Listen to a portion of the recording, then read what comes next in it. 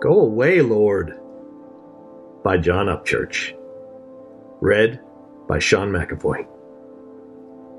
Luke 5:8. But when Simon Peter saw it, he fell down at Jesus' knees, saying, "Depart from me, for I am a sinful man, O Lord." Isaiah 6:5. And I said, Woe is me, for I am lost. For I am a man of unclean lips, and I dwell in the midst of a people of unclean lips. For my eyes have seen the King, the Lord of hosts. Genesis 3:10.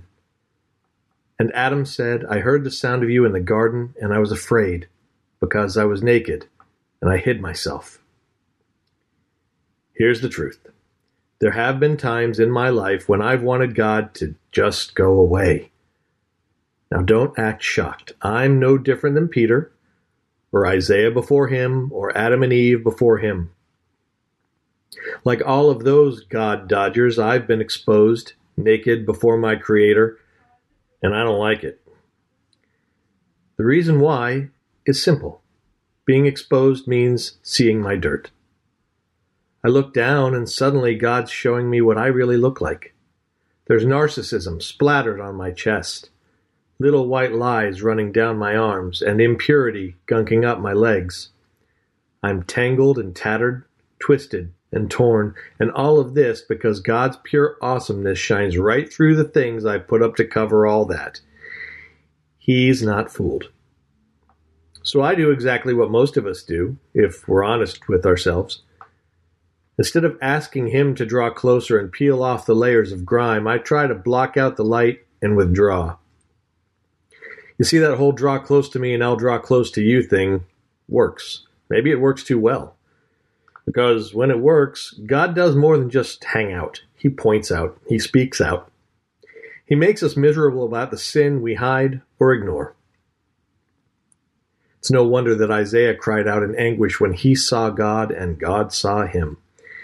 His filthy mouth couldn't be ignored anymore. And it's no wonder Peter asked Jesus to go away. His lifestyle could no longer be justified with deity in his boat. And Adam and Eve, well, they had nothing left to hide behind. They knew they were caught. I love that the Bible doesn't try to prettify these flawed people. God's Word lays it out there with all the grit and grime intact. I love that because it makes Scripture seem immediate, in my face. I can't pretend that my flaws are nothing to worry about when God makes sure I see theirs, in all their cowardly glory, just like mine. So what's God's response to all this, to my hiding, to my wanting him to go away? Really, it boils down to this. Get some courage, man. I've got work for you to do. Or if you want to be technical, here's what Jesus said to the cowering Peter. Don't be afraid.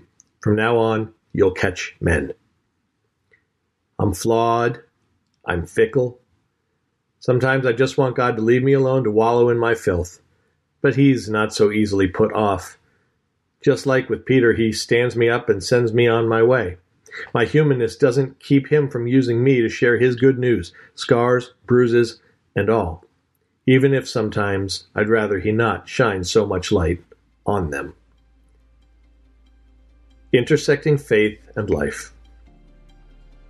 It's always easier to tell the Lord to back off or to push him away than to let his grace break us. And make no mistake, that's what we really need. We need to see ourselves like he sees us, to be overwhelmed by the holiness of it all. It's then that we end up face down in the dirt in the sight of a perfect and perfecting God. It's then that he begins the painful, lifelong process of getting us where we need to be.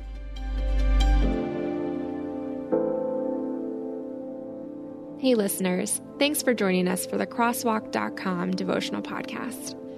To get all of our episodes straight to your phone during the week, subscribe to this podcast on iTunes or wherever you listen to podcasts. To find more devotional content like this, head over to Crosswalk.com. I'm Don Hawkins, inviting you to be encouraged with my weekly podcast, Encouragement for You. To subscribe, go to lifeaudio.com.